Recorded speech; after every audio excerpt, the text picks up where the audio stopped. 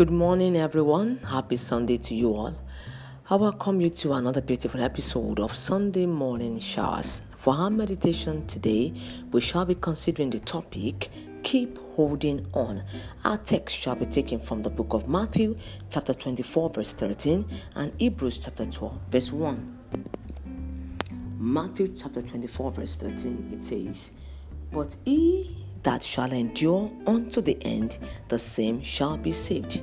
Hebrews chapter 12 verse 1 from the New King James Version says, "Therefore we also, since we are surrounded by so great a cloud of witnesses, let us lay aside every weight and the sin which so easily ensnares us, and let us run with endurance the race that is set before us." Praise the name of the Lord.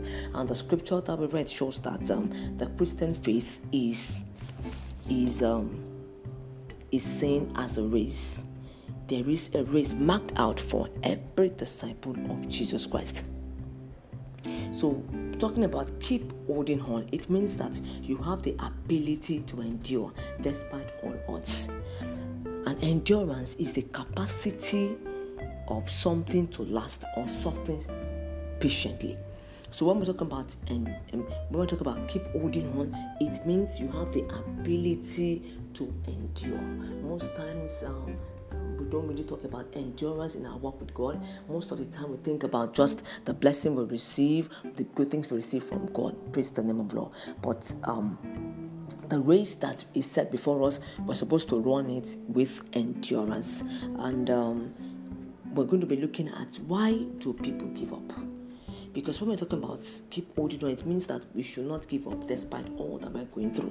So why do people give up? One, fear. Fear makes people to give up.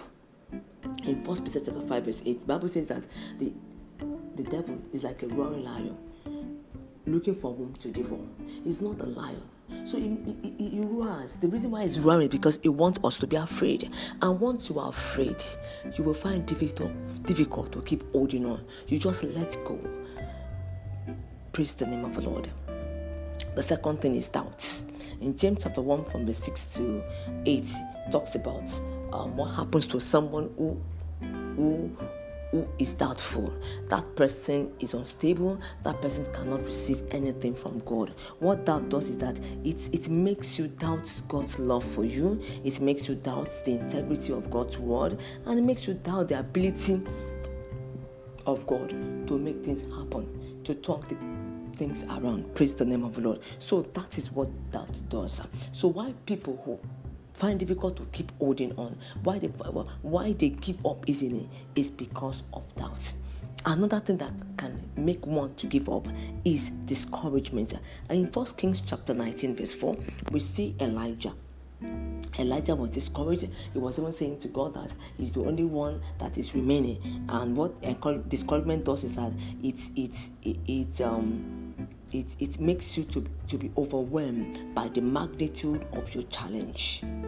And it makes you feel as if nobody understands the way you feel. Even God doesn't even understand the way you feel, and then you become discouraged. The fourth thing is that weakness makes you to give up. And the Bible makes us to understand in Philippians chapter 4 verse 13 that we can do all things through Christ that strengthens us. And 2 Corinthians chapter 2 verse 9 says that our strength is made perfect.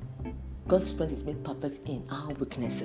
That is, anytime you exert your own energy, at the end of the day, what happens is that you become weak, because challenges are not supposed to be faced with your own weakness. Your own strength, because your strength might fail you. But rather, we should rely on the strength of God and the grace of God to do all things through Christ that strengthens us. Praise the name of the Lord. I pray that God will help us to be able to hold on despite all odds. Next week, by the grace of God, we shall be looking at how to keep holding on. I wish you a beautiful Sunday. My name is Funmi Adifeso, Chaplain, Mega Memorial Baptist Girls Secondary School, Sabo Yaba, Lagos.